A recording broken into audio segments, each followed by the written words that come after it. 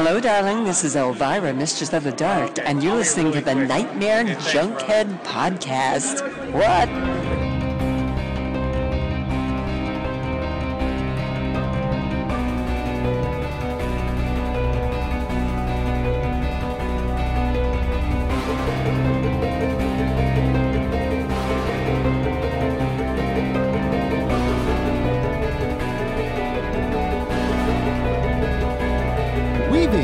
Out of your consciousness like a bad dream you can't wake from.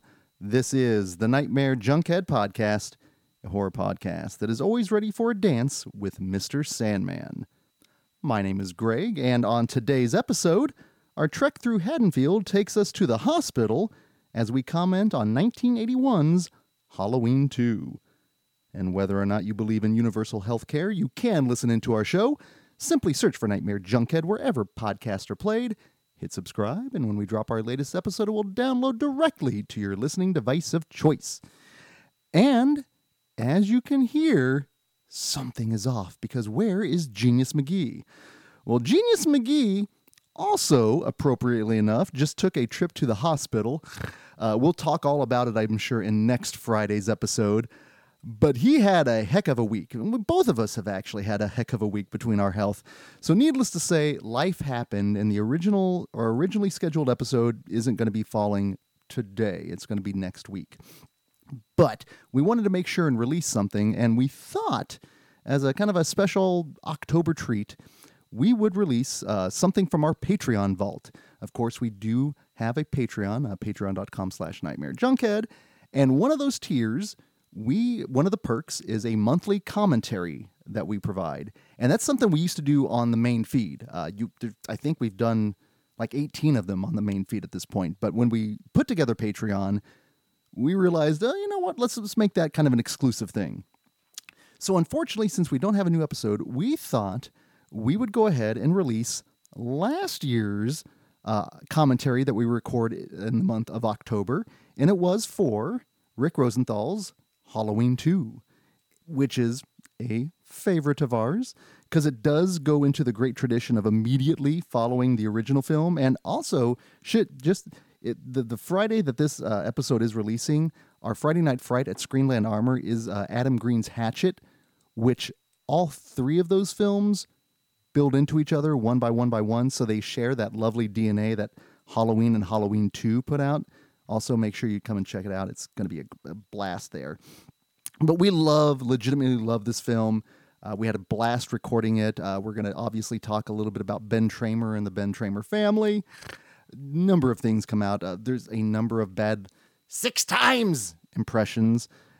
All of that. It's Halloween. That's what we do with it. So go ahead and get either your Blu-ray, DVD, VHS, beta, Laserdisc, potentially, or streaming service set up. We got everything lined up before that lovely shade of orange comes in, and we do a Lethal Weapon style countdown here where we go 3, 2, 1, and play. So get everything lined up. Again, we will be closing out the month of October next Friday with our last entryway into Haddonfield with Genius in tow this time, thanks to Haddonfield Memorial Hospital and everyone involved. So we will then see you next week. But until then, let's go ahead and count down and get the Halloween shenanigans started. 3, 2, 1, play. Well, previously on Halloween, and technically in the vein of Friday the 13th that came after the first Halloween. It's always good for a catch-up. You have to, because... in this case, this is one of those songs that you will always be synonymous to this movie. It's like kind of like Reservoir Dogs and Stuck in the Middle with You, but only for horror fans. You know, because like if you talk to somebody a certain age, Mr. Sandman, yes, bring me a dream. I guarantee a number of people will connect this to Back to the Future. There's a segment in Back to the Future where this is featured, and also, you know who shot Back to the Future? Dean Cundy. Yes. You know who shot Halloween 2? Dean Cundy. Goddamn right. But see, here's the thing. I always wait for our ambulance with Mr. Sandman. Now, can we count the shots here? What's really interesting with this is the fact that we're getting a catch-up. So if you did not watch the original Halloween, Mm-hmm. it's okay. Spoilers. We We gotcha. Oh, by the way, we do not have any affiliation with anybody, person who made this movie, anybody who goes trick-or-treating, anybody who babysits anybody in the hospital. No, we just are two guys like the movie. And this right here, The Undertaker owes his whole entire career to Michael Myers. And you can sum up Bump, bump. an entire franchise in one shot. It's Yeah. right there. Yeah. That is the shape. That is the shape moving. That is the shape responding. Now, our first appearance, technically in Backflash here, but Loomis in this movie, he becomes so unhinged. He's as bad as Michael himself. He escalates. He has a higher death count than Michael Myers. Oh, he is responsible for probably more trauma because, technically everyone does blame him for unleashing the shape, but he is so directly responsible for something that comes up pretty early on in this movie Yeah. that it's technically a footnote in the Halloween canon, but it's so funny to us that are kind of reveal in the little particulars. Yeah. Oh, we got to count. What's that? We got to have a shot count. See if he's one. One. Here I come. Wait. Two, three, 4, 5, 6, 7. Now, we all heard and counted 7 shots. Uh-huh. How many times did he say he shot? 6 times. Does Loomis have a magic bullet? Maybe he missed. Maybe he shot him. He shot. Yeah, but he hit him. I hit him 6 times. But technically, and I'm not a very big gunsmith, but he's shooting a revolver. Yeah. A revolver holds how many bullets? 6. Yes. How many times did he shoot? 7. Again, does he have God on his side? Where did the 7th bullet come from, genius? I don't know. Maybe that one that's doodle-doon. And now, is that the shape of the thorn by any chance? It looks like a stick figure drawing of what I used to draw when I was trying to be really quick. Just kind of this weird outline. Either that or the Blair Witch looked at it and was It like, did look like the Blair Witch. I like what this. I like the cut of this guy's jib. well, here is He's one gone. Well, and this is a number of things. This is a direct continuation of the first film, which I am a fan of, and Yes. I think is smart. I think it makes more sense than time leaps and shit work. Well, but of if course. it's the same night, the same story, I think Well, that's a good continuation motif. They really tried to honor a number of things with this film. Director Rick Rosenthal. Now, here we get one of my favorite lines in the movie, in the franchise. Again, where we're really losing Loomis here. He's got blood on You his don't know hands. what death is. Wait. His little shimmy and turn. And then you kick in the Halloween theme, but it's different. Remix. Yes. And it should be noted that this film came out in 1981, and that's 3 years removed from the original Halloween. Dino De Laurentiis. And a lot has happened since the original Halloween came out. Oh yeah. It has launched a number of copycats, and it is now highlighting on its own success by putting out a sequel, which wasn't the thing that you did really back in the day. And it wasn't even the intention. No, no. It wasn't even the intention to do a Halloween 2. Halloween 2 was going to be like a Halloween 3, where it's just another scary story. It could have been the fucking fog. Well, you know what's... Imagine living in a world where the only semblance of Michael Myers or the shape that we had was Halloween, and then we got something else with Halloween 2. And again, that original template. When people think of Halloween... They think of Michael Myers. Absolutely, because the shape of the franchise is the shape. Mm-hmm. But, the intent was never to have something spawn beyond that.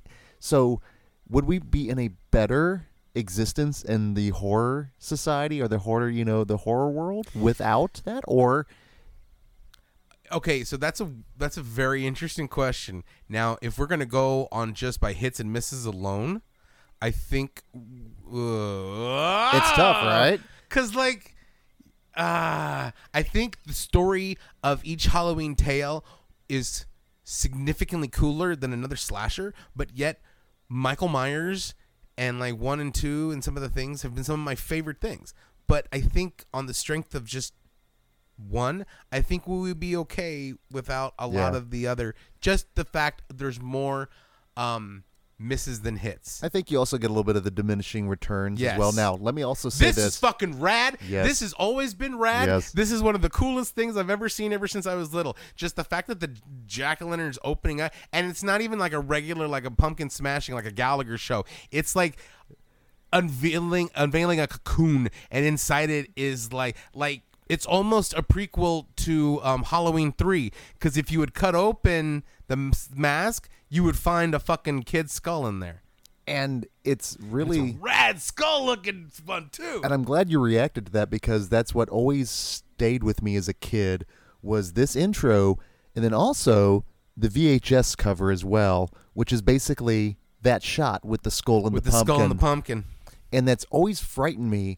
And the fact that it's technically a sticker that's on the front of my scooter, I kind of feel that it shields me from a lot of things out there, because it's basically what Halloween was originally intended for, to use an effigy of the things that scare you to ward off other things that are even worse. Do you think that just calls back to how horror fans tend to deal with things a little bit better than most people? Absolutely. Because I like intro POV shots like this. They did it well in the remake. Yes. And they did it well in Amsterdam. But like this one, wow, good callback. This one is very good. Well, and I think, and it's because I know Rick Rosenthal, he really wanted to try to stay true to the aesthetic that John Carpenter originated in Halloween. Yeah. And having Dean Cundey back as your director of photography definitely helps. Of course it is. And the fact that he was in the Carpenter camp. Oh yeah. Well, and a lot of the people. I shot him 6 times. I shot him 6 times. And like I said, this is where I shot him 6 times. Dr. Loomis, like Dr. Phil, Dr. Loomis. He just becomes a caricature of the original, but as we are here in 1981 with the kind of the escalation and the explosion of the slasher films, to keep up, they did try to stay true to the John Carpenter aesthetic. Yeah. But then they stayed true to? The fact that he was right fucking there and the cop didn't even see him. Oh, yeah. He was like less than a block away, just like when he's driving around with my Annie. Oh, it's horrible. It's horrible. But then they also up the gore quotient. Oh, absolutely. Now, what always troubled me in this movie, what always stuck with me, is the fact that we get some really good kind of callback imagery where, of course, and if you're going to use, public domain, of course you're going to throw one out there to George A. Romero.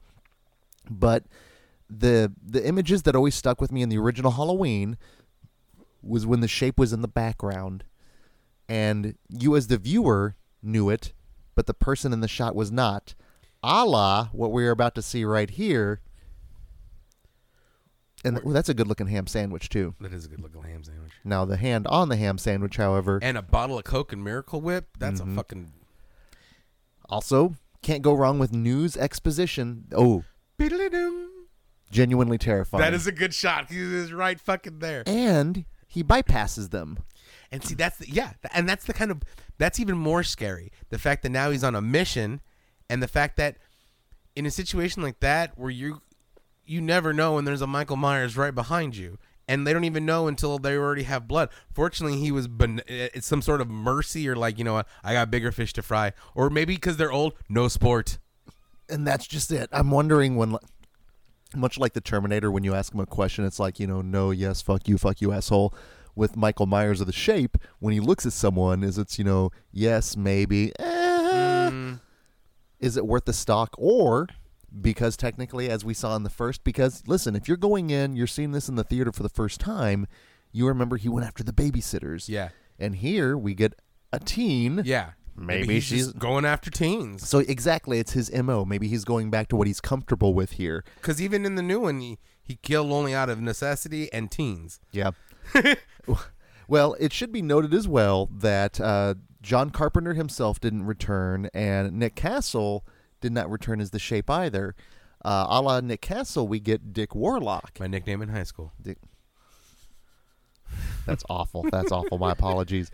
Now, that shot right there, very similar to the one with Annie in the background. We're almost getting like a retelling from Michael Myers' point of view of the first one, where he's like, instead of him hiding in the shadows, we're like him hiding in the shadows. Well, technically at the end of the first film, what do we see? Is we see all the shots that he was at. Maybe this is actually part of that, where this is like he's just backtracking, making his way through. And ladies and gentlemen, this is how we got a lot of information. You had to pay attention to movies back in the day. And the radio. Yeah. That was the internet. Exactly. If you didn't know it then, you ain't gonna know it. No, and now again, good, nice little imagery there with the shape in the background.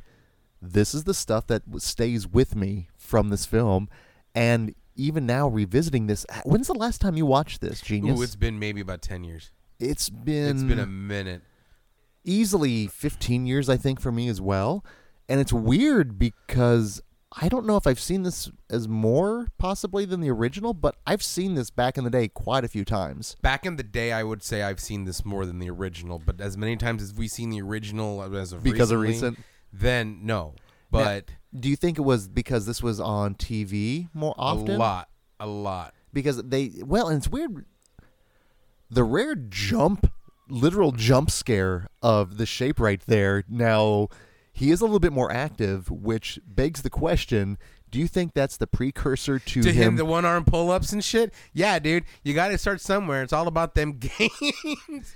It was Halloween 2 when I realized I needed to work on my core a little bit more. November 1st is leg day, but today is all upper body strength. To be in shape, you have to be in shape. To be the shape, you have to be in shape. There Body we go. by the shape. and it's just October 30-minute workout. And it's all nonverbal, just he's giving you that look. Oh, when he's happy, he gives you the sideway glance. Right, but instead of the 1 and the 2s, you hear tiddly-doo. Now, this is the first appearance of, number 1, Leo Rossi and Lance Guest as our ambulance attendants. Because Burt Reynolds and Dom DeLuise had the day off. Which is amazing, the fact that in our minds, anytime you throw in an ambulance, we do go cannonball. Mm-hmm. Anytime you throw in some first-person siren, Naked gun. Exactly. We've got this weird Pavlovian response, which begs the question, what happens, though, when to continue the con on the Cannonball Run, they have to go to Haddonfield? It's absolutely a necessity because they're going through. They save so much time. Yeah, like, come on, JJ, let's just take it to the Haddonfield. It only hurts when he stabs. And then here comes Dr. Loomis. Who knows a probe 6 times? Captain Chaos comes in and saves the day. Save the day. Dun, dun, dun. Now again, speaking of, he knocks him into the well. No, fool. But here's the thing. Another thing about ambulance drivers, they're either filthy or eating something, just this like mortuary attendants. This is very true. Anytime you're dealing with guts and viscera, you have to be eating or you have to be a pervert. There you go. And let me tell you something. In terms of the pervert quotient, Leo Rossi's Bud he's an all-timer. Bud and Axel, I think, are a missed. Buddy, yeah, I don't even want to look at the screen right now. Right now, I don't want to address just this. One small throwaway thing. I don't want to address it. I'm thinking this might even be what his John Carpenter's original sequel was going to be. You know, his Tales, Halloween Trick or Treating. But that is fucked up. And you know what? Here's the thing. After this movie, everybody thought that really happened. There has never been a case like that, but that was some gnarly shit. What are you talking about, Genius? Right? I don't know what you're talking about. The razor blade in the you know what? The razor blade in the this is actually a case of an urban legend being created by a movie and people backtracking thinking it was real. There was never a story about this ever, even a news blurb, until this movie happened, and then the floodgates opened, and now we have to X-ray our trick-or-treat candy and shit. Do you remember who they blamed it on as well? Satanists. I thought it was hippies. Or is that the same thing? I can't remember. The Satanists and devil worshippers were putting razor blades in. This was Reagan's 80s, so probably the same thing there. Now, at this point, it should be pointed out that, of course, Jamie Lee Curtis does return, which was nice. Mm-hmm. But her original hair, unfortunately, doesn't return. I like this hair. You like the wig? I like the wig. Even as a young kid, I remember seeing it. I remember seeing it being weird, but at the same time, don't look, Greg, don't look, don't look. I did. Don't look. Oh man, look, he spilled his Capri Sun all over the place. I looked in the trap, genius. See, that's what happens to pirates. He was just like a pirate. They walk the plank and they eat apples with razor blades in them. Yar! Yarch. That's painful. That is very painful. Lance Guest, a youthful Lance Guest in this movie as the other attendant. Hold on, here's your probe. Now, is it appropriate that when you're in a small town hospital like Haddonfield, that the doctor on attending, especially overnight, is probably drunk? Is that like on your bingo card for scary hospitals? Uh-huh. And he's drunk and he looks like he does experiments in the basement. Oh no! Do you the Void Doctor? Yes, and that's the other thing as well. It's the Cult of Thorns. Do you think this is of course, if they were truly forward thinking, again, when John Carpenter and Deborah Hill put the script to this together, a lot of, and listen, we both love this movie. I adore the movie. I love the franchise, but a lot of people say their hearts weren't into it because they felt like there was nothing more to explore. Like, technically, let the shape go and just be scary. There's nothing more to say about this. And we get the twist. Yeah. Of course. And that twist kind of shapes the remainder of the franchise. Well, after part 3, of course. Right. It's an interesting twist, but this. So, let's go back to the original Halloween, and there's a small line, and it's a throwaway line to most people, but there's a particular individual that the night of Halloween was a good night because Ben Tramer found out from a call by Annie Brackett that Laurie was interested in going to the dance, and he was interested in her. Yeah. And that's always, back in high school, that was fucking rad. You know, he was riding a high. Especially on Halloween. Hells yeah. He's got a cool costume picked out. He's going to go trick-or-treating with his friends. Genius, I understand that William Shatner mask. If you have that, you are not only the coolest guy out on the Halloween circuit, good things are going to happen to you. You're a Trekkie, man. Fucking, you got that Kirk going on. You know, he was going he to wants live long and prosper. Yes. You know what I'm saying? That's what he's trying. And he just knows, he's like, man, because Laurie's cute. And you know what? Laurie is cute. He appreciated Laurie back in the day because remember, she was always portrayed as the bookie type, the smart type. But unfortunately, it turns Ben Tramer's all just having a good time. But you know what? It should be noted, Ben Tramer even has that just relaxed walk but now. Also, I don't know if Michael Myers would have a trick-or-treat bag. No, he would not. But unfortunately... Get back, you kids! I'm going to kill some motherfuckers! Loomis is so ready, so quick on the draw. It is unreal. And of course, Michael Myers, Tramer is like, hell no. Yeah, and then like fucking even the sheriff's like, don't, dude, don't. It's like, oh, and... God damn. Hit by a car and then into another car and then exploded. Boom, set ablaze. And the Shatner mask is just... Dude, that wasn't a Shatner. That was a red shirt. I feel so bad. And like, he came out of nowhere. And then... I warned him 6 times. He wanted to shoot the fuck out of an innocent person. He was ready. I don't know. It is unreal. And now, we just talked about how wonderful Ben Tramer was feeling... Oh, that's gone. Before he had a warm, roasty feeling inside, now he has a warm, roasty feeling outside. And I feel bad. It is so horrible. Now, again, a footnote in the original, and technically kind of a footnote here. Just to show the fact that Loomis has gone crazy. But at the same time, this is like the Kittner kid. Oh, it's one of those little side notes that people like us, we embrace and we love because... Oh, and then here comes the poor aftermath of the... Oh, poor kid. Hey, you know, again. But he'll be fine. They'll play some games and he'll be okay. Of course. 3 people dead, now 4. One of them local Ben Tramer. But now Loomis technically is directly responsible for the death of Ben Tramer. Now, who do the Tramer family go after first? The city of Haddonfield? Do they go after Loomis? Do they go after, the hospital he worked at? No, they go after the city of Haddonfield and the sheriff's department because he is deputized.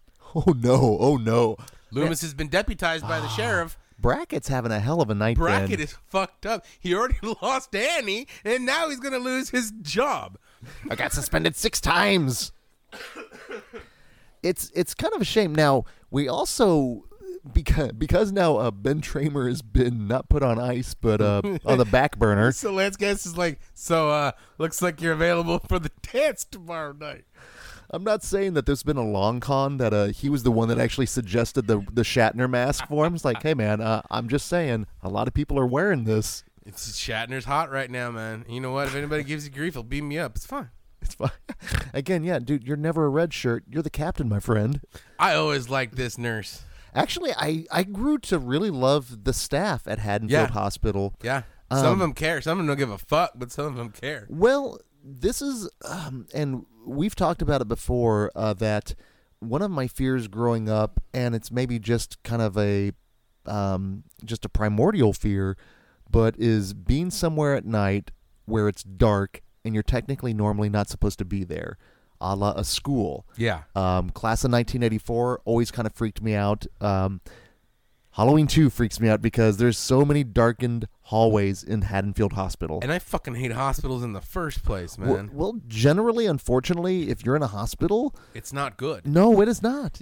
It's not good. It's not like you won $1 million, go pick it up at the hospital. More like you were about to lose $1 million and possibly some organs. Go pick them up at the hospital. It's not good. It's not good. And first of all, it's not Dana Carvey cameo right there, ladies and gentlemen. Oh, shit. From the Great White North.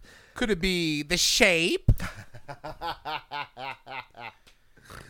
Oh, Am goodness. I not Michael Myersy enough for The Cult of Thorns? Shapey. Now, listen. Oh, and you know what? I forgot. Miss Anya Stanley was also quoted quite nicely in that article with us. Speaking of people that adore The Curse of the Thorn, there are dozens of them. Dozens. No, I do love me a little producer's cut of Part 6. Now, we mentioned before, it wasn't until I think last year we both realized that Annie technically had her throat slit. Uh-huh. How many times have we watched this that and we then not still even put two and two together? It's quite evident that that's what happens. And I think what's really crazy with this is the fact that they did technically have to repopulate the characters from the teenagers to the hospital staff. But right after this, they do a good job of like continuing the story of what it is. It's like they've done their research. Yeah, well, I mean, of course, it's produced by Carpenter, but at the same time, like it seems like this one, the Loomis side and all that, all the characters, it's like with actual respect and care. Well, if you're gonna do put a sequel in the 80s with a horror film, what are a number of things that you would like to see in a sequel in a horror film in the 80s, Genius? Oh, I want to see a lot of blood and guts and gore. Okay, so you want to see some gore. Okay. Uh-huh.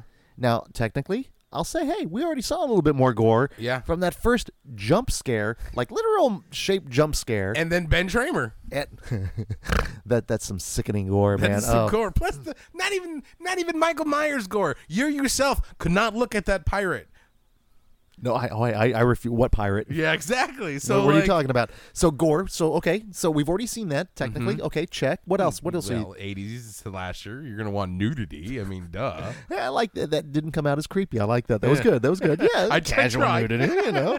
Well, so far, we'll wait on that one. We'll wait on that. We'll say. But I like a good continuation of the story. Yeah. Me personally, I don't know. A lot of people like but I think a good one versus one that's just schlocky adds a lot of like nuance to it. Now, I'm not saying this is like elevated horror by any means whatsoever, but with a whole like introduction of new characters, bringing in old ones too, it works very well. And this is almost gives you the feel when Laurie and her friends Annie and all them are walking down the street on the sidewalk now. And it makes sense that it's at night because it's still continuation of the day. And this is still a 24-hour period. Oh, and of course, and again, how many people are now, just because via the news, are discovering the atrocities that happened not an hour ago? Yeah. And speaking of continuation, we actually provided a commentary track for the original Halloween. And I think we even mentioned that one of the things we loved about the sequel is it is a continuation of everything. Now, you want to talk about a callback to some of our favorite things here, and this is when I'm always excited to throw a reference to a shunting in. But do you know who is wearing that ridiculous thing? Hold on, wait for it. We are talking about... there it is. Now, I don't know if this is no, technically this did come before Sleepaway Camp, but he doesn't technically have something. But if you were to take that ridiculous thing off, do you know whose kid that is, genius?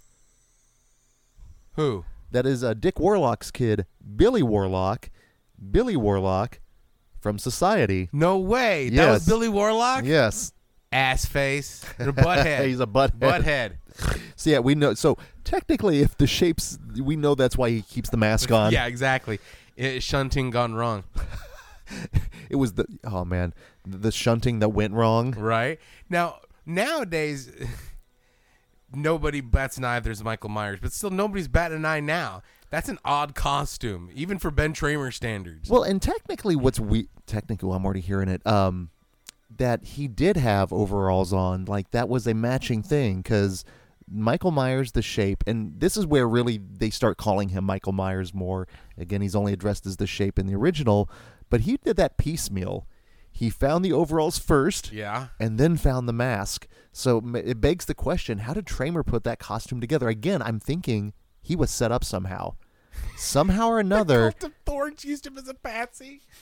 Maybe Lance Guest is a member. That's where that magic bullet came from as well. There we go. This is where you could fold in the Illuminati in the same way they tried the Texas Chainsaw and the Next Generation. The Next Generation, where Bubba, where he was a Illuminati member. It is so weird. Yeah. It is so weird that occurs. But while Texas has the Illuminati, Haddonfield has the Cult of Thorns, but not yet. Now, at this point, would you have liked the Shape's head to pop out of there and, just welcome to prime time? But he doesn't say anything. He's just like, oh, Subtitles? Or... here it comes. Okay, so Leo Rossi, ladies and gentlemen, great character actor, stage actor. But smoking dope, but while on shift as an ambulance driver. Which, and listen, granted, back in the day, you could smoke in a lot of places, but it was usually resigned to cigarette smoking. And Leo Rossi himself, no stranger to sequels that actually are continuations. He's the crazy madman in Maniac Cop 2. And just add a big old bushy beard on him. Yeah. And it's the same character. But Bud in this movie is such a callback to the Axel character from Friday 4. Filthy pervert or eating sandwiches, and no mortuary assistants eat sandwiches. Ambulance drivers are perverts. That's right, because in Friday 5, the one that comes on, he's the one doing the tongue flicking, all those horrible, horrible, nasty little things. But I think there's something about almost like the minimal nature of Haddonfield Hospital. It's not overcrowded. Yeah. Granted, of course, it's night, which I understand, and we've established it's a small town, which begs the question, this made me afraid of hospitals at night. It made me afraid of darkened places, like I said, and Cobra is another movie like Cobra this. is another great hospital horror. But I like how right now she's talking about, Julie saw Michael Myers the other day behind at the mall. I like the way how this is just reactionary. Nobody knows what the fuck is really happening, but everybody has that friend who saw that at, he was standing in a cornfield. And that also really disturbed me as well, because and you've seen me, when I travel a long distance, a lot of the times I'll just stare out a window. You know what's going on in my head? In the pit of my mind, I'm like, oh my God, I'm going to see the Shape just walking through Or a something field. terrible, like, no, it's Jeepers Creepers, or that scarecrow just jumped down or something. Yes. Or a murder barn. How many murder barns did we count? Like murder barn. Keep going. Keep on going. Amazing grace, come sit on my face. Don't make me cry. I need your pie. So, when I was young. Oh no. Tell us. Let's go back in history here. Let's do a little. So when I was young, I was maybe about 7, 8, something like that. On like Channel 5 or something, they had Halloween 1 and 2 back to back, right? And they somehow left that song in, that Amazing Grace, come sit on my face, right? I thought it was a funny song, and so I'm walking around the house singing Amazing Grace, come sit on my face, don't make me cry, give me some of your pie, right?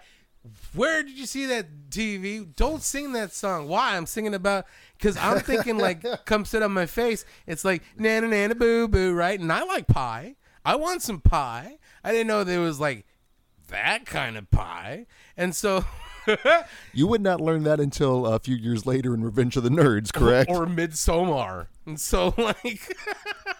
It haunts you to this day, my friend.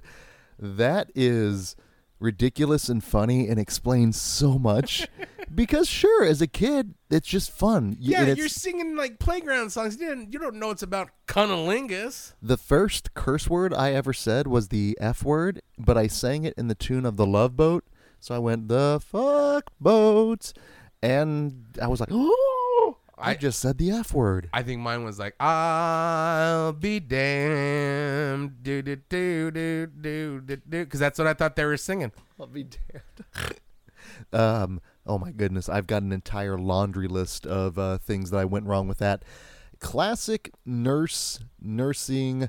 The young one versus the one that like is like down to business, because even like you look, but she's 100% right. You're fucking late. You're getting high on you're supposed to take care of the babies. Meanwhile, you're gonna go sit on somebody's face in a fucking sauna. And we get another instance now. Michael, do we address him as Michael Myers or the Shape? He's the Shape. Okay. He's not Michael Myers until the return of Michael Myers. Well, until the return, that's true. When they officially say, hey, guys. Hey, it's Michael Myers. He's back. Yep.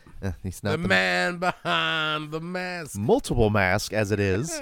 None of them that good except one. Well, and this is what's kind of cool, the fact that the entire time you think about in the original Halloween, Laurie has no idea who this is. No. It's just some random crazy person. Random attack.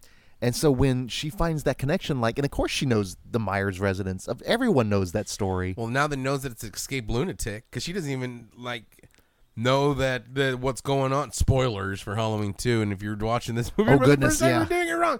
So anyway, fuck it. She doesn't know that he's the brother. No, of course not. And still just some escaped loony. I mean, imagine that one. Like, one, you find out that you have been attacked by an escaped mental patient. That's already traumatizing. Absolutely. And then two, when you find out that escaped mental patient was your long lost brother. Whammo. I know, right? No whammies. Fuck. And so yeah, it's a little rough. Again, and also the wig. And what's bizarre, though, is the fact that we go from Laurie Strode being such an active take charge character in the first film to limping and laying her way through this film, being bedridden, basically. Which, and again, I understand, given the brutality and everything that it's realistic. It's very, for a slasher, this is pretty realistic. I mean, it deals with the repercussions of what's happening. It's like, if you just gone through the shit and you're being sedated, you're not going to get up and like start wanting to fucking fight somebody. Not at all. Especially if you just been stitched up. I mean, for all intents and purposes, she's been like field dressed. Yeah. And so like, well, and I guess I don't think people wanted that. I don't, and of course, what is everyone like in? I can't remember which. I think it was Prometheus. Which the less we speak of it, the better. But yeah, that horrible C-section scene, and of course she's right up afterwards and dealing, and everyone's like, "Oh, look at that, that's horrible." Here, it's like, no, she's been through some stuff. She's been the fucking ringer, and she's been there. And for all intents and purposes, that's a good nurse. She's taking care of Laurie, making sure she's okay, and everything is great, and actually cares about her. Because, yeah, when you realize that you are the only survivor of this terrible massacre that's still going on, well, and you're going to be treated with a little bit more reverence, you know? And of course, then like, hey, no big deal. The phones, it's all good. It happens. Small town hospital. You know how it is, Laurie. Typical government fuck up. Well, Dick Warlock as the Shape, very much a different. Now, let me ask you this: bumbling security guard, horror trope. Yes. Well, and even his demise is very similar to the cop in Friday the 13th Part 2. Security guards and cops are the most disposable things in horror, especially bumbling security guards and bumbling cops. They need to have the red shirt like outfits on. Those are the poor Ben Tramer. Do you think he was at like an apprentice or an internship? He was the hall monitor in his class, and that's what happens. Just like the security guard in fucking Silent Night, Deadly Night. Oh, that gets the axe in the back of that dome. Yes. But this one is a good one, too, because I don't know why hammers aren't used more often in horror. it's a very practical, weapon. It is a very practical weapon. You not only can you kill with it, but you can fix things with it. Seriously, hammers and crowbars are the most effective tools in a zombie apocalypse because they're effective and they're reusable, essential, and practical. Again, you have to think of functionality with these things.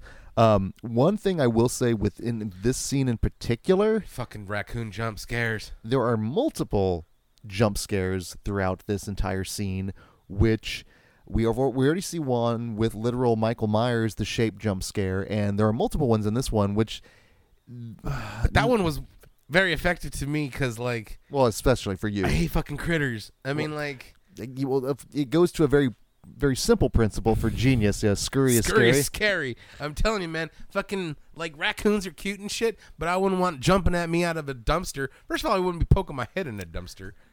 We call the big one Slashy over there.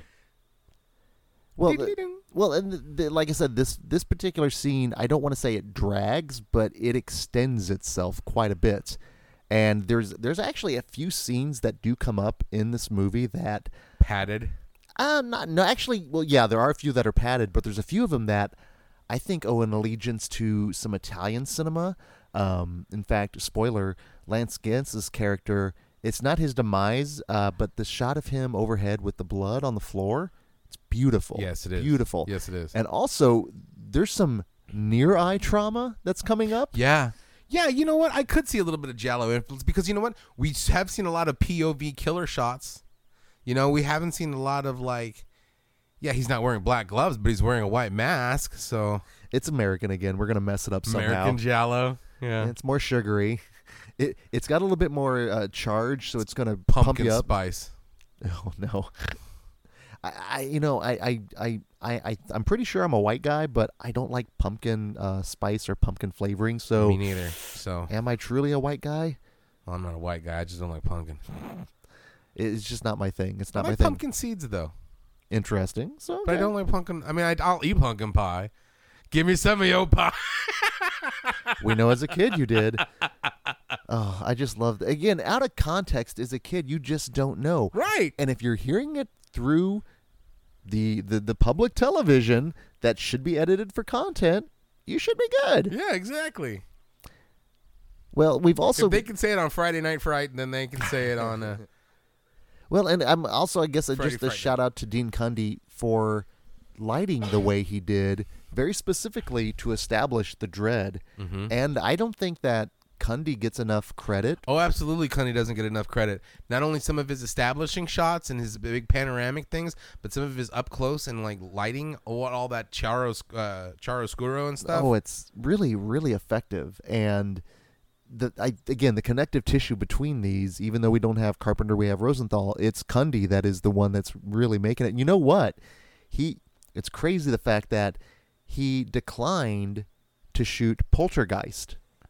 To shoot Halloween 2, which... Man, he's got some personal stock in that stuff. He did. Maybe this is his baby, too, you know? Well, he felt a kind of an allegiance to Deborah Hill and John Carpenter, and I know we gave a lot of credit to Deborah Hill in our original Halloween commentary, but again, yeah.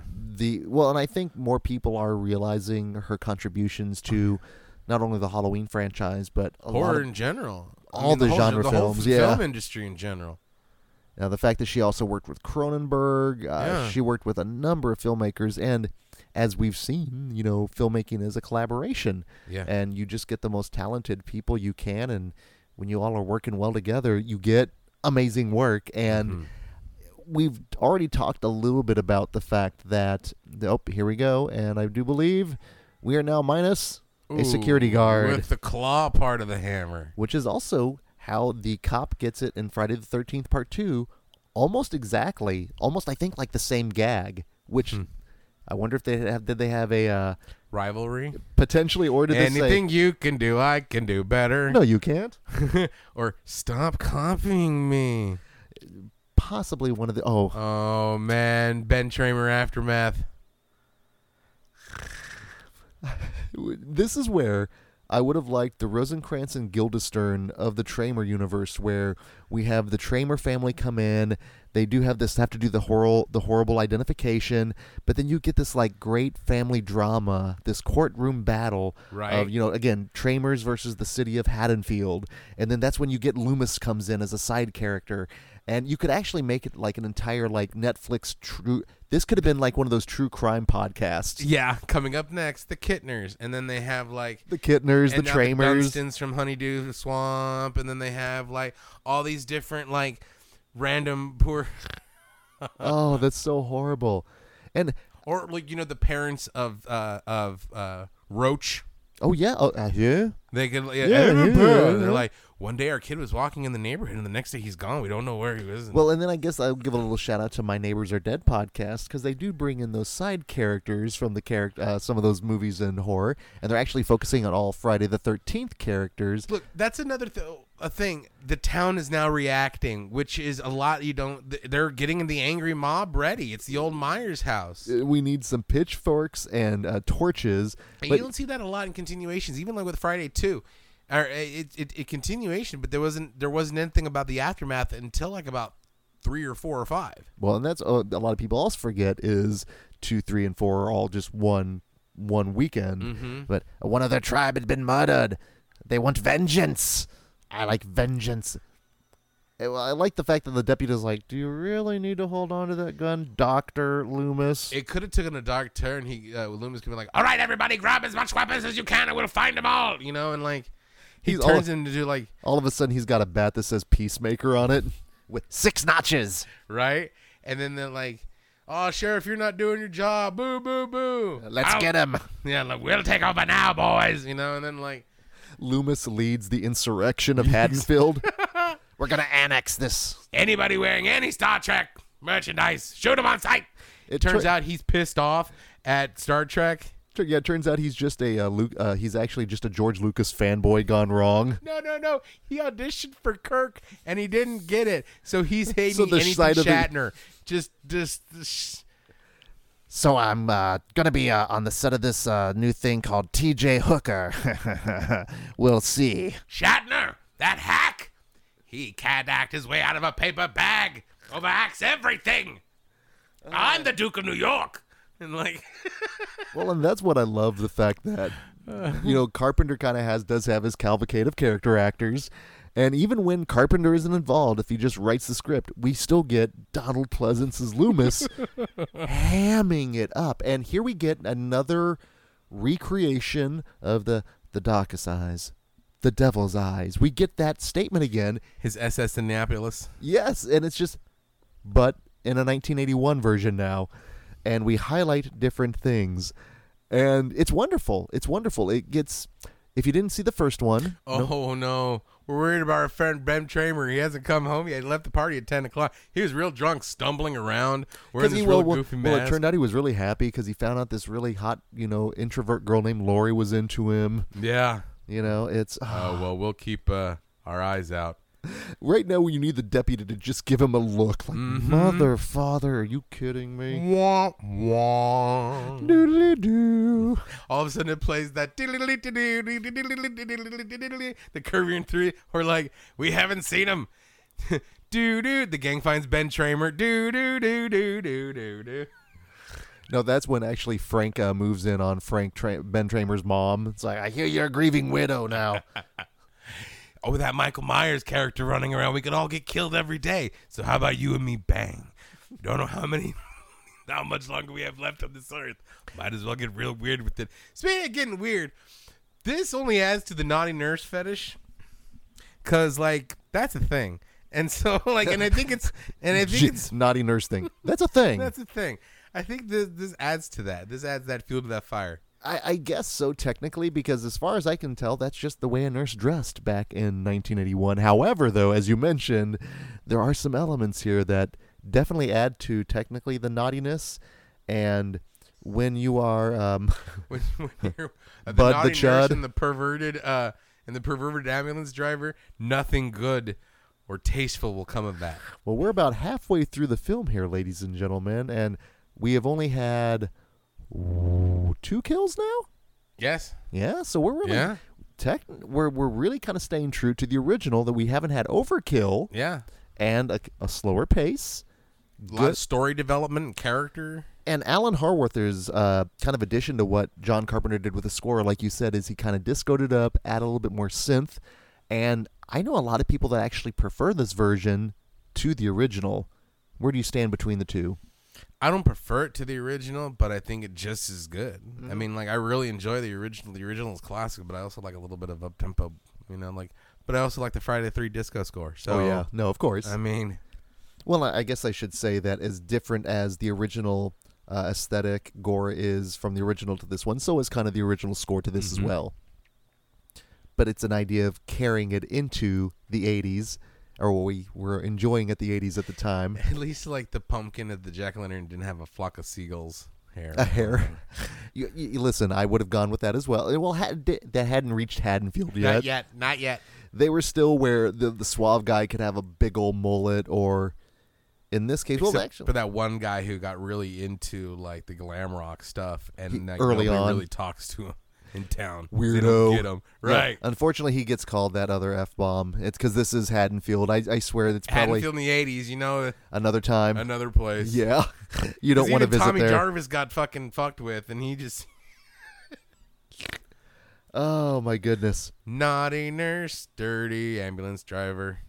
Coming soon on Cinemax. Establishing empty scares With Greg the as a creepy kid. score in the background. That is some terrifying shit. It is. This movie, Halloween 2, it gets overlooked a lot, but I think there are, again, I'm going to point them out here. Now, again, little retcon. And then droplets of blood on a black floor, which is a cool, Nice effect. like you said, the Giallo touch. Yeah. And this almost dreamlike has that Giallo feel to it. It does. There's a lot to love with Halloween 2, even though there are several ways that it is ignored a lot.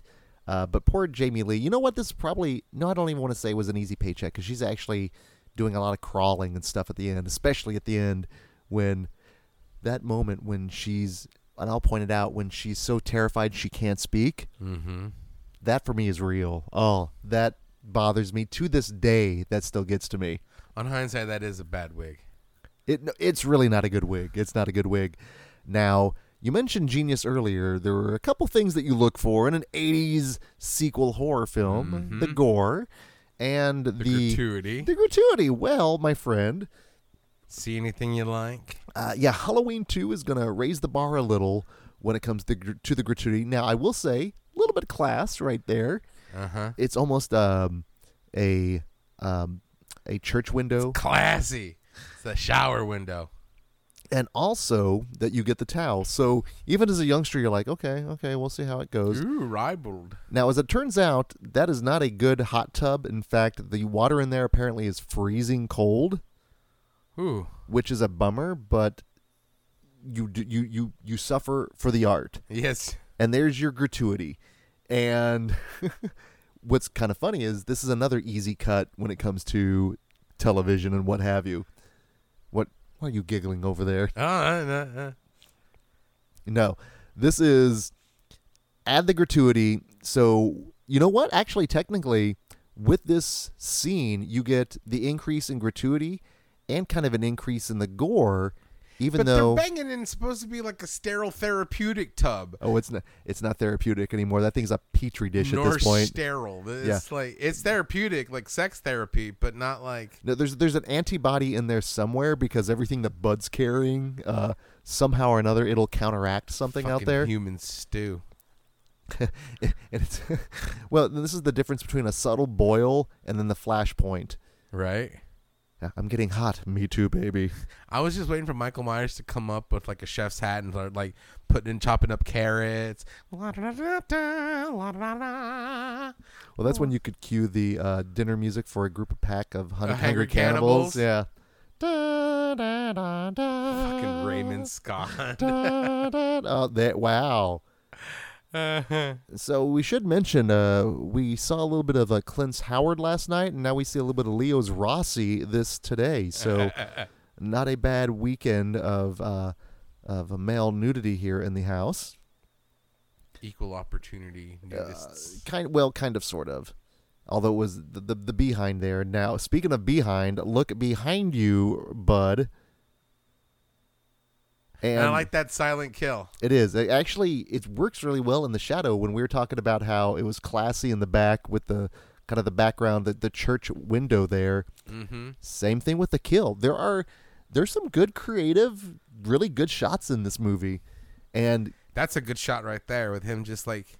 Well, credit goes to Dean Cundey for establishing... And the fact that he's always blurry in the background, as in like he's not the focus. You're not supposed to be. He's just sneaking up on you as he slowly comes into frame, like until the final minute, and then you still don't see him. Well, he almost rised up like a Cenobite right there. Mm-hmm. Ooh, now this always disturbed me as a kid, and I guess technically it establishes a precedence for part 5 when he actually pulls over so that girl can get some smokes and a beer. Mm-hmm. Actually, I think the Shape is more of a brunch guy, not so much into the breakfast. Ew. Yeah. Well, you know what? She just was kind of with Bud, so I think she's prepared for anything. At the same time, he's been fucking filthy and killing people. That has to have some sort of taste. You know what I'm saying? Like... it's the Shape of things. Now it's the Shape of Water. The Shape of Water, yes. And this is one of the better kills. This always freaked me out. Well, it's the reveal, and the constant deterioration of every pull up. Her face is peeling a little bit worse and worse, until the fact that it's just peeling off. That was gnarly. Oh, it's an all-timer. It's an all-timer. And just shows you how creative. And then there's the flip. Ew. Ugh. Up in the gore, but that's also not too terribly gratuitous. No. And granted, the nudity is a little bit gratuitous, but that's not something that's overly gory, but still a step up from the original, which is what you kind of need with any kind of these sequels. Now, here is where we also get the introduction. Here's where it kind of gets off on the rails. Well, is this where we can really start to say the roots of Thorn? Because we get the Samhain or Sam Hain coming up and Sista. Did you see there was a symbol instead of the signature? Really? Signal symbol over there. Mm-hmm. Ah. See? Oh. On the side of the house. Okay. Interesting. It's gibberish. Samhain.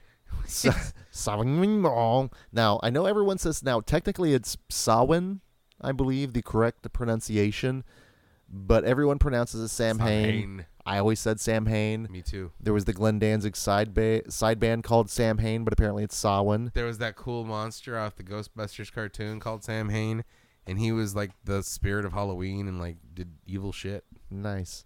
I didn't recognize you. You didn't have a cigarette in your hand. Did you ever get your car back? You ever get back to the Rabbit in Red? I've been there 6 times. Looking for each one. There you are. Now I recognize you. How you been, you salty? And and that might even be for the audience as well, just for you to remember. Now, in any other movie, would the guy in the background there be in fucking Lurch? You rang. The creepy janitor. Now, I like also the fact that they're like, no, this thing is like, it's hit the wire. Like, people realize this is a big mass murder spree. Yeah. The National Enquirer's coming out. The government's going to be stepping in. Sorry. Better call the army. Well, now they're talking about tracing it back to the original hospital where Loomis and all them are from. And spoiler alert, as we find out in part 6, that is where the Curse of the Thorn comes from. Smith's Grove. And even though I know they had no idea what was going on, at least they are establishing ties back to that place. Mm-hmm. That's where the Shape came from. That's where he spent those 15 years. A lot of people, some people, I don't know which people, complain about the walk of Dick Warlock in this. The walk? Exactly. The walk? The walk of the Shape. He's not doing fucking John Cleese walks down the hallway. I'm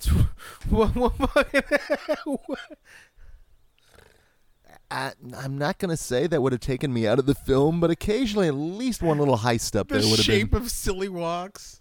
The Shape can. Say no more, right.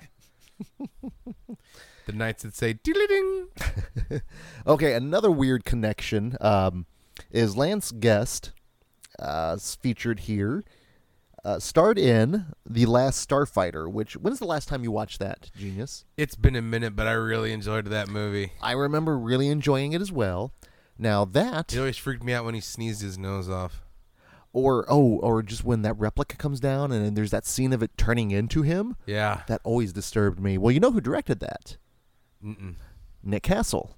Get the fuck out of town. So the original Shape directed Lance Guest, who is in Halloween 2, and The Last Starfighter also features Vernon Washington, who is our friend Josh Berwinger's favorite character in that movie, and also Friday the 13th Part 5 as the caretaker of Reggie the Reckless. So there's always a weird kind of roundabout. Now, our candy stripers in this case, are the stripes red on their outfit, is the question. No. It does not. Okay, that is fair then. So they are those blue candies. Those blue candy stripers. The blue mints that are actually like wintergreen and not quite peppermint. They sneak up on you and they're like, hey, wait a minute now.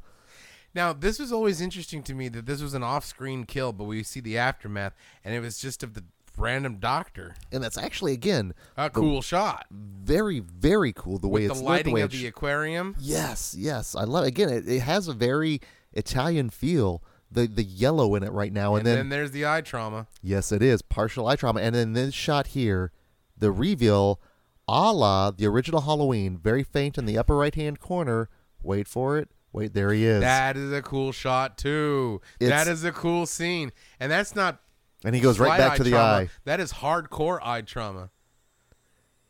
That is inner core drama. Well, maybe, you know... He got that motherfucker in the lid, dude. There is no way he didn't hit the eye on that doctor.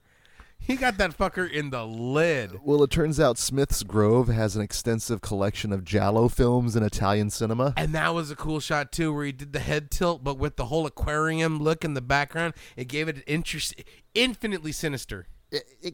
Anyone tells me that Halloween 2 is not as good as the original or not as good as any of the sequels, I don't think they've watched it in a while. No, this is It is so even good. The yellow right there, that shade of yellow that just kind of, it's not yellow, it's not green. It reminds me of the 70s, actually, is what it feels like. It feels like it belongs in a motel. Well, it's probably not an updated hospital, though. No, I mean, it's probably, the reason why it reminds you of the 70s is because, like, fucking Haddonfield is still the 70s. Theoretically, it's still 1978. This is very true. What is it? The 90s are alive in Portland. Well, the 70s are alive in Haddonfield. You like shag carpet? Come on down. You like battling for gas prices? Come on down to Haddonfield.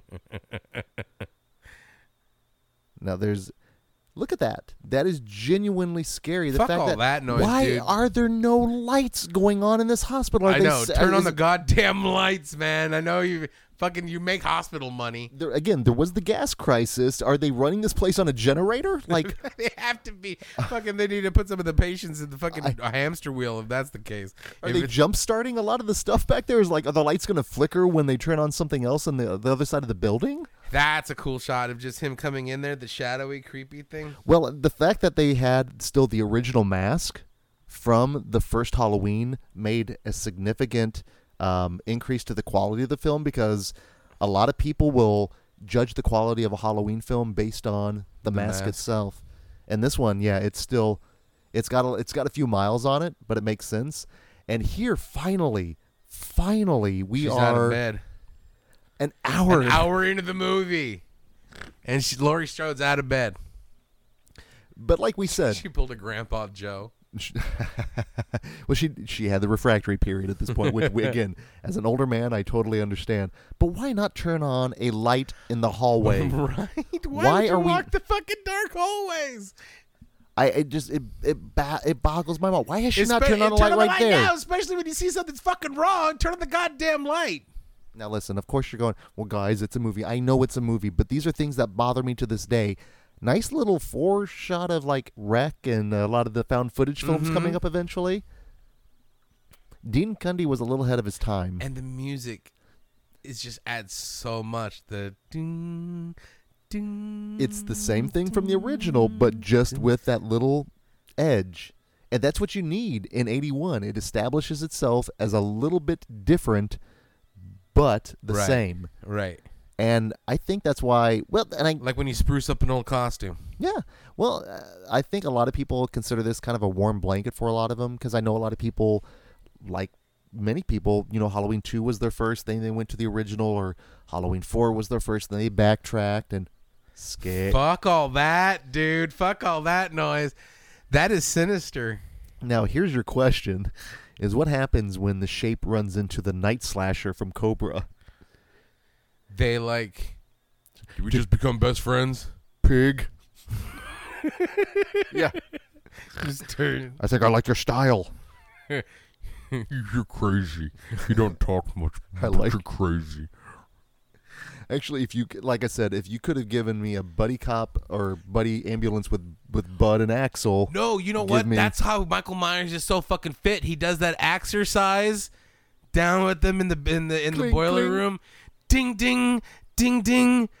Gains. Ding ding ding ding. And that's the best part is it's like Feel Good show. Normally not an axe man myself. I usually stick to the the knives, but when I'm cross training, I like to make it diverse. Switch it up a bit. I like the cut of your jib, pig. Ding ding. Oh, Lord have mercy. Please, if you have not seen the film, the Sylvester Stallone movie Cobra, do yourself a favor. Horror adjacent and contains some scary, darkened Halloween scenes. If you like Halloween 2 hospital horror. Oh, my goodness. There's a fucking great hospital horror siege. It's really, really, really good. Now, it should be noted that Rick Rosenthal also directed a film from 1983 called Bad Boys. Do you remember? It's with Sean Penn, where he is in a juvenile delinquency place. Oh, it's a classic. But this is not Rick Rosenthal's only ties to the Halloween franchise. He also directed Halloween Resurrection. Oh. And I saw that in the theater, and I remember enjoying it. But it was at that point that... Trick or treat, motherfucker. Yes. And why I always question... Do we still need the Halloween movies? Do we? Yes, actually, because fucking the Halloween 2018 was dope as shit. Yeah, but also Halloween 2018 looks at this film and says, "No, you don't exist." So I know. I don't know. I think there's still some cool stories that can be told. Not many more, but and that's just it. The stories technically tie at this point to the Strodes. The Shape at this point is merely something existing and strolling in the background like a shark, which is basically what he is, because he's just constantly moving. And a doll's eyes. Land shark. Candygram for Lori. But I'd forgotten the use of the in-camera shots of this one. Again, it's been probably 15 years since I've sat down and watched this, even unedited. What's even more embarrassing is the fact that I watched the making of on the Scream Factory or the Shout Factory disc before I ever watched the actual movie itself. That's what a fiend I am for all those special features. It should be noted also, her death is fucked up. It's great, and it's kind of a callback to Black Christmas in terms of the shoe dropping. Because you think of what happens to Mrs. Mack in that movie. Yeah, poor Mrs. Mack. Yeah, well, at least she had, she went out high on hooch. But it also got a call back to the otherworldly strength that he shows in part 1. Yeah. Oh, no, and also technically... And a precursor to the one-arm pull-up. Which I know that one always... It irks me. Well, and it's so weird. It is just so weird. But it had to adapt because that was coming out in the 90s, and all the kids were doing what... Parkour. Turns out they were big fans of Jack Palance and his one-armed push-ups.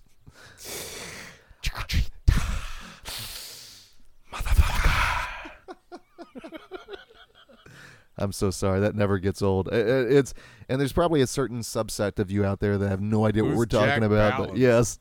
Well, actually go back to Alone in the Dark for a good Jack Palance flick. Oh, for all you sick fucks out there. Chop, chop, chop up your shapey. Chop up your workouts. Well, also, I'd like to think that Axel and Bud would be whatever they would make sure to line up their schedules to watch those 6 a.m. 30-minute workout shows or whatever. Oh, yeah. They would be watching them back to back. Now, this is one of the shots coming up here, the slip and fall, which is a classic spoof here. That again, if you throw maybe yakety sax under here, it would play a little bit differently.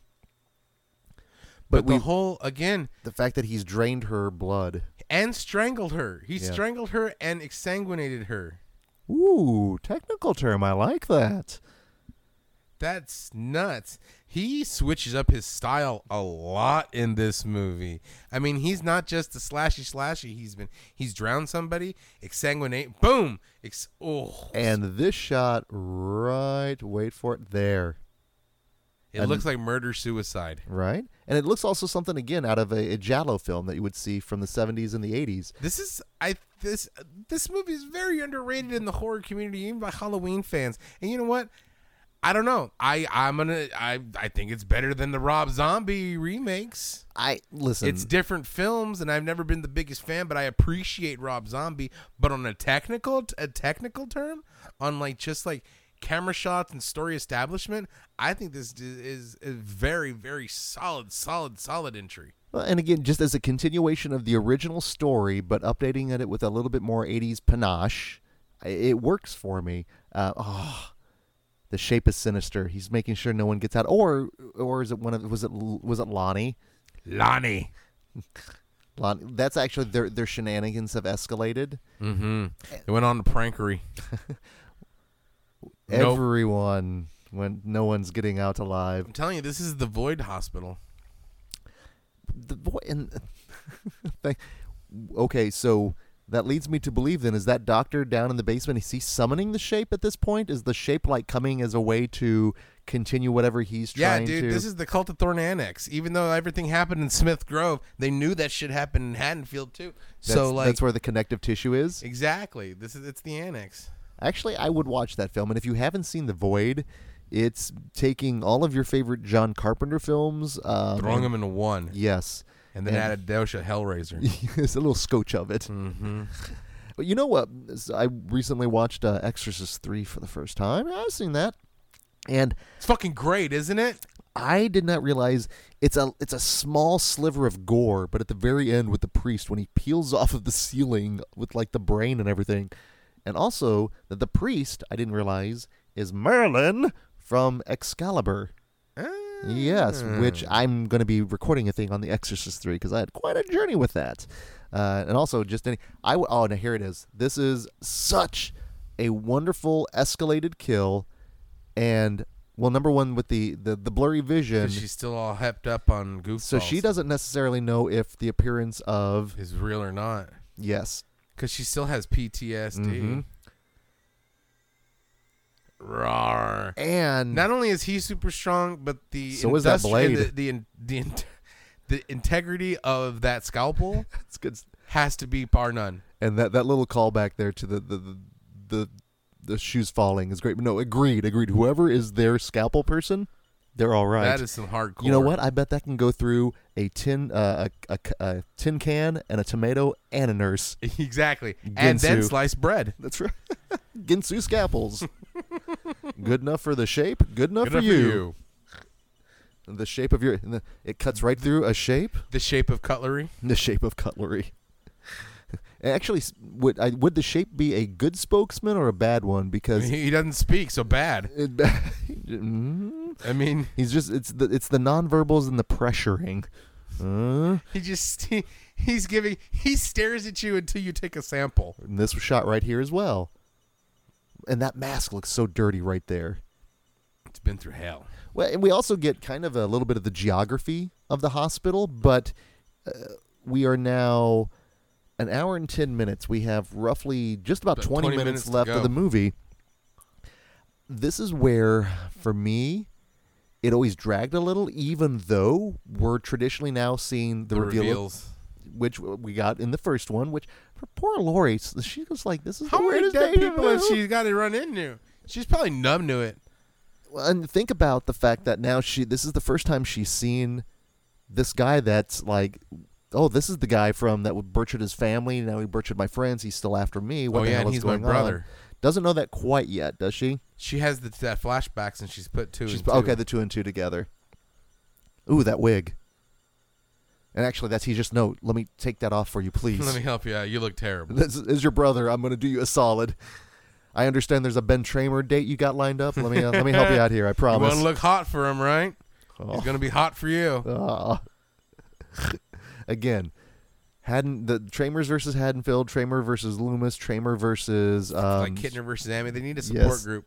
They need to have like the horror support group. That's where you could probably put together either some cool fiction or a little short film and that kind of an idea of that support group of those people to come together. And actually, even though Halloween 2018 does ignore this, it doesn't ignore the effects of the trauma. Absolutely. And even H2O addresses it as well. You know, if you take out the brother aspect of it, this could theoretically be a canon for part 2. I mean, the only thing that it really ignores is besides that she went to the hospital. They didn't even specify that he did not go on a rampage in the hospital. Right. You know, I mean, take away the brother aspect, this still would fit. Whoever got him at the end. She survived the massacre of the night. Yep. You know. No, I agree. But I also understand getting rid of that eliminates that connection, which a lot of people did have issues with. And for me, it never bothered me. Me neither. But I really do like the idea of the original, that it is random and that there is it doesn't matter the family. It's just whenever you just happen to be in the wrong place, wrong time, doodly-doo, he's going to follow you. The darkness of this movie just it's so overwhelming. It's so intense. It's kind of crazy. This is a very dark movie. It really is. What am I looking? That's pretty smart though, hiding in the car like that. There's a reason that she survived. Yeah, that's even now realizing that number one, I'm out of the hospital. Good. I've separated myself. I've got some distance between me, and then God blessed Lance Guest showing up here. Well, even like the establishing shots like that where you're waiting, and then this is a nice little bit coming up. Sorry, I know we normally don't focus on the silence. Yeah, but at the same time, it's been a while since I've watched this, and maybe that's why it's the drowning on, not the drowning on, but now is this where they're going to be driving him away finally? Yes. Where they're going back to the hospital. Like, no. All right, we got to put you back in there, Loomis. You played doctor long enough. Well, and again, this is where you want to talk about, if you need any more examples of Loomis becoming unhinged, the fact that he pulls a gun on a cop, he fires a warning shot out the window on this cop. He is escalating to the point, he's like, I don't care if I work another day in my life. Like, I'm already fired. What are they going to do? Fire me twice? Are you going to arrest me for smoking? Oh, no, dude. I don't want to see Loomis's Basic Instinct. I'll show you off 6 times. You want to see my Duke of New York? Michael Myers, did you have a kill on coke? Oh, Lord. Well, there was that time that Catherine, what was her name? Catherine something. Catherine followed Dr. Loomis around for a year to research for a novel she was writing. She was the best sex I ever had. I called her the fuck of the century. That's a quote from Basic Instinct. Now here is the reveal. This is your true diddly-doo, sealed by the court, inserted by John Carpenter and Deborah Hill to give you something juicier to go on. And again, has shaped the course of this franchise in multiple ways, where in some of the continuation it totally works.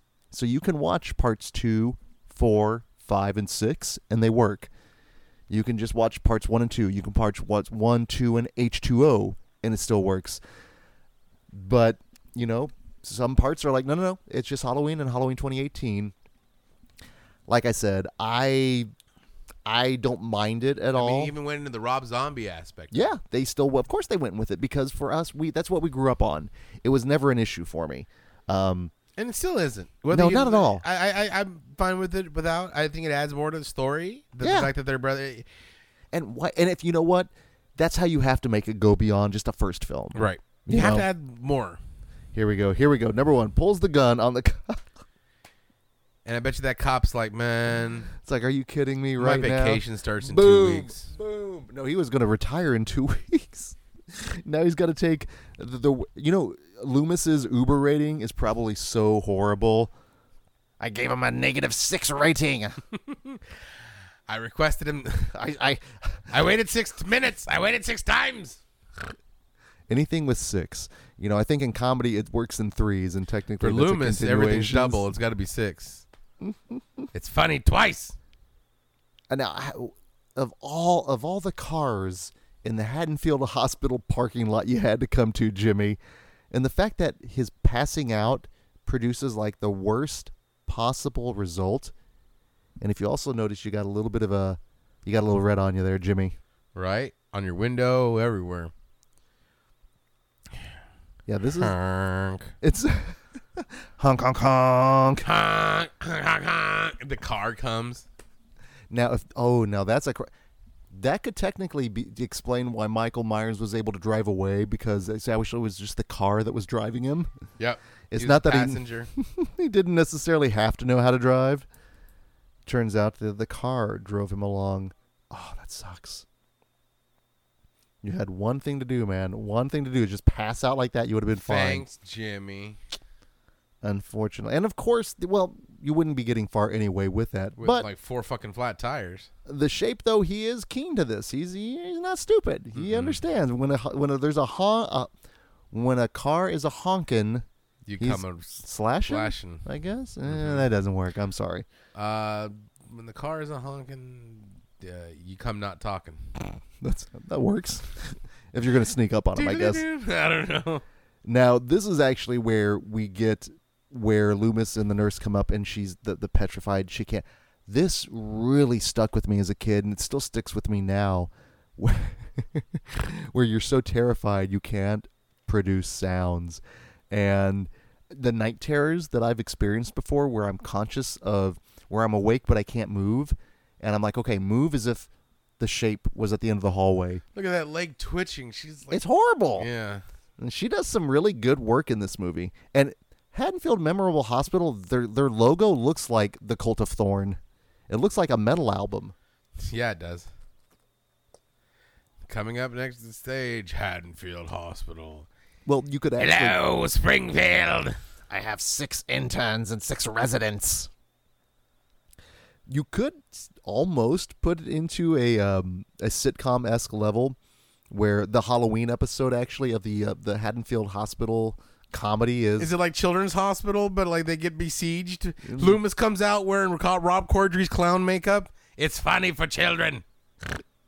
They love it. Actually, no. What's Her Bucket? The one that actually has the little cane and everything would totally work that way. Oh, yeah. Megan Mullally's character. Mullally. Yes. A nice stroll here with the Shape. And also, you want to talk about his core strength.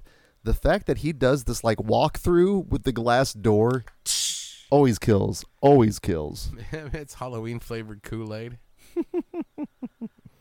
Oh no. Well, it's a header, I believe you could call it. And really, God, this is what's kind of crazy, the fact that this film is... We only have 10 more minutes of this movie for the most part. What is... Oh, here we go. The walkthrough. Oh, yeah. Wait for it. Kaplowy. He don't give a fuck. Top 5 Halloween films for you right now, Genius in the Halloween franchise, With as Myers of today. Or without Myers? With or without? Okay. 1, 3, 2, 4 remake, and then 5, and then everything else. I like that. I like to see 2 up there now. Do you think that's because of the viewing we're having? I've always loved 2, but this definitely is cemented my fact that this is a damn good movie. Well, it retains for a slasher for a slasher film from the 80s. This is a very good one. This is a very competent sequel. Considering the fact that it is what itself inspired and spawned, again, it shouldn't exist per se, but the popularity of the original created so many others. Trope, double tap. You already shot him 6 times. That's right. And we get a nice little throat slit, if I recall. That was a nice throat slit. Very simple, very elegant. One thing that the shape is, he works smart, not hard. Right. That's why he does the very measured. Well, he does the prep work too. He slashed their tires. He made sure they didn't. He turned off the phone. He understands Leslie Vernon is going to be looking back at this and taking notes. No, seriously, he does a lot of smart things, and that's why he's a good slasher.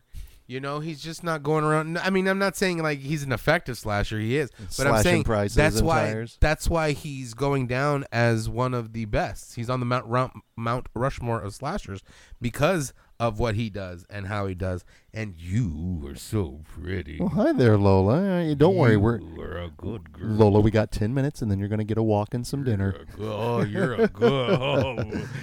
Oh, Doug. She knows what's coming up, and you talk about the double tap.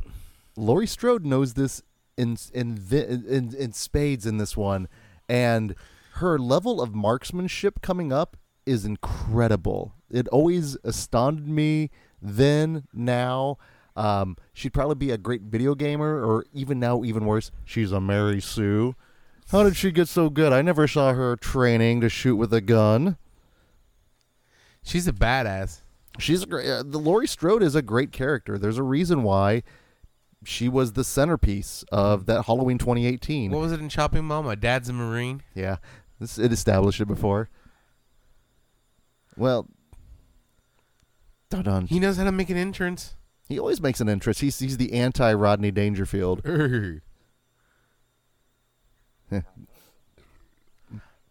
She's saying no, but ultimately she's going to be a natural at this. I should also say, John Carpenter and Deborah Hill went out of their way to establish that Dr. Loomis and the Shape are dead at the end of Halloween 2.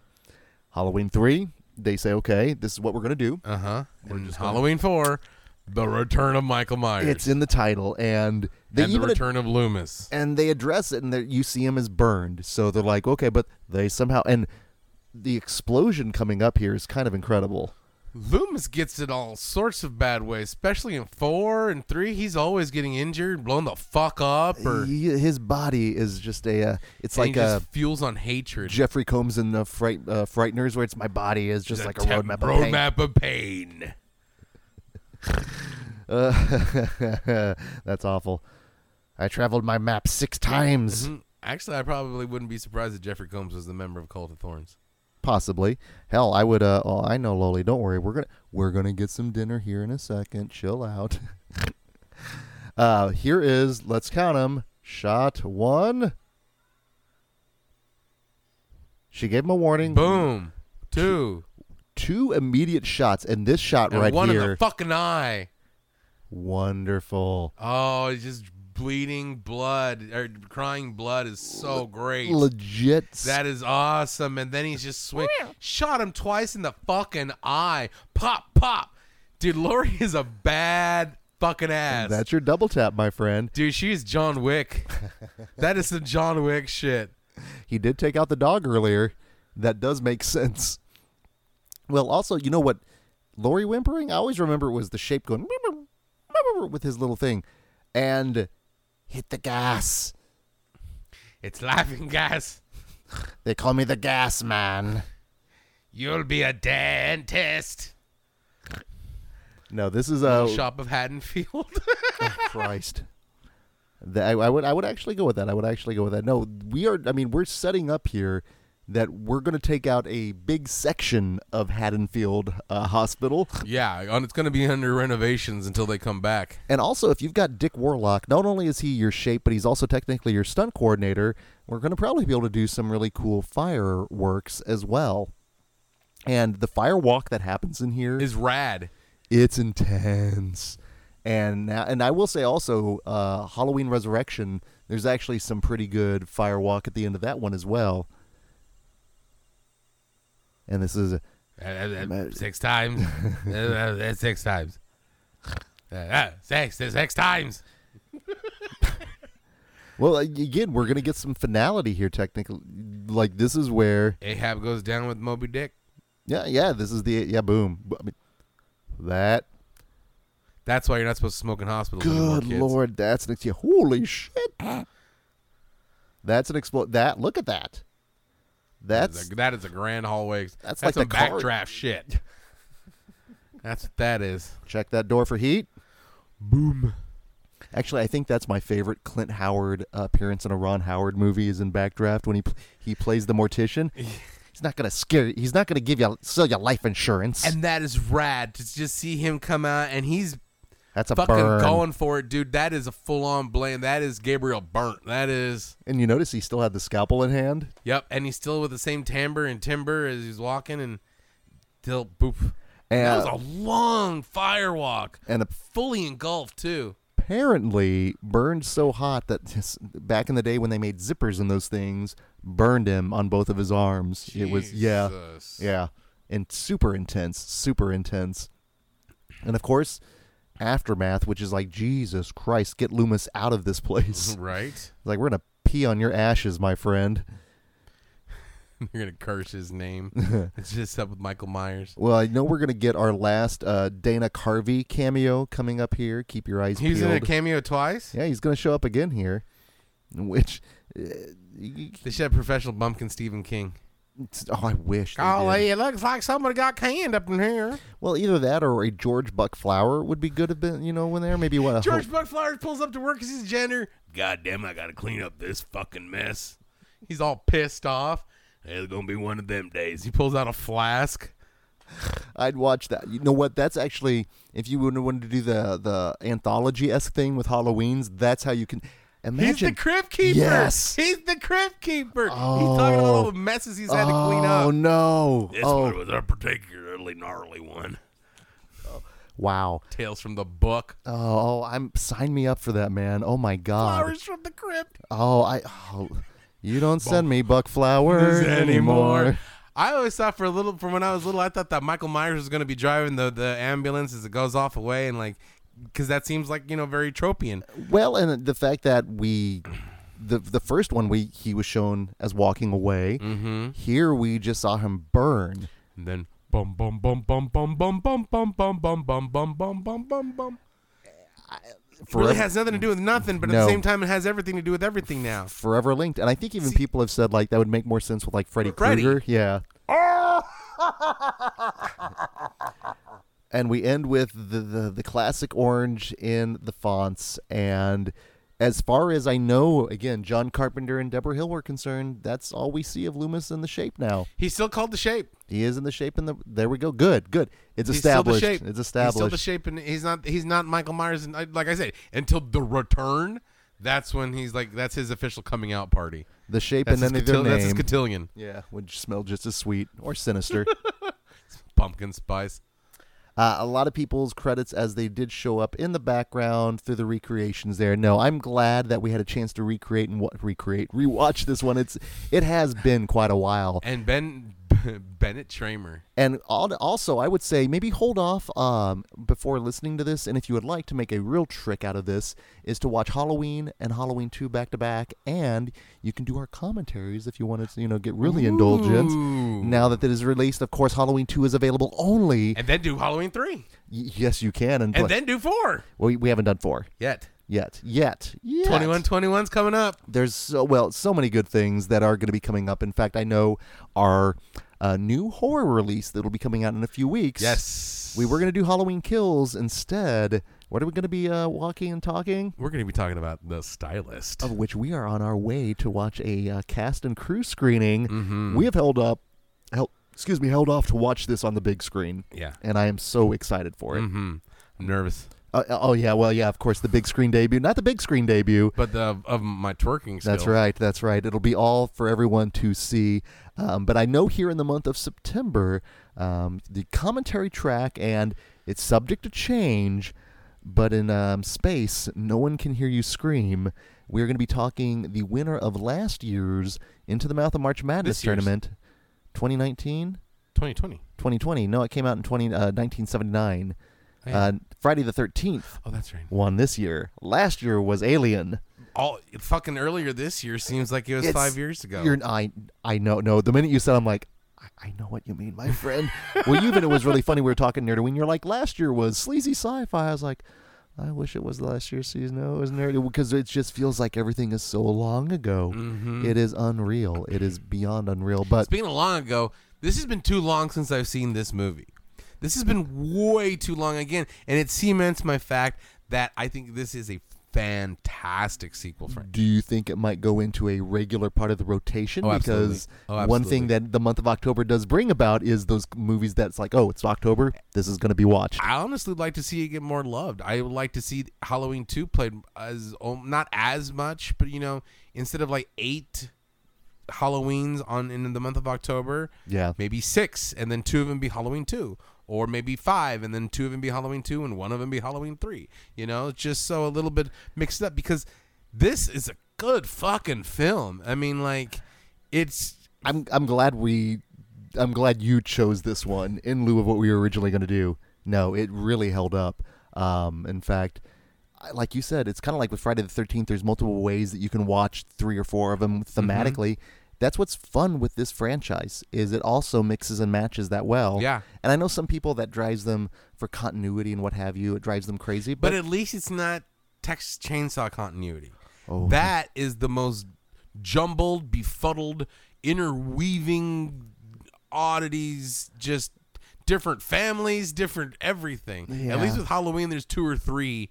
There's only 2 or 3 multiverses, as opposed to like the Texas multiverse. Well, we like to say there's no right or wrong way to watch a movie or a franchise or a series of films, but have fun regardless. So again, exactly. Speaking of having fun, we hope you enjoyed the screening of Halloween 2 in this commentary. And I again, sure did. I did too, man. Good choice on this. this. This is fun. And of course, thank you all for continuing your patronage with us. So until the next commentary, this is Greg D. I'm Genius McGee. And we'll see you in your dreams. Mr. Sandman, bring me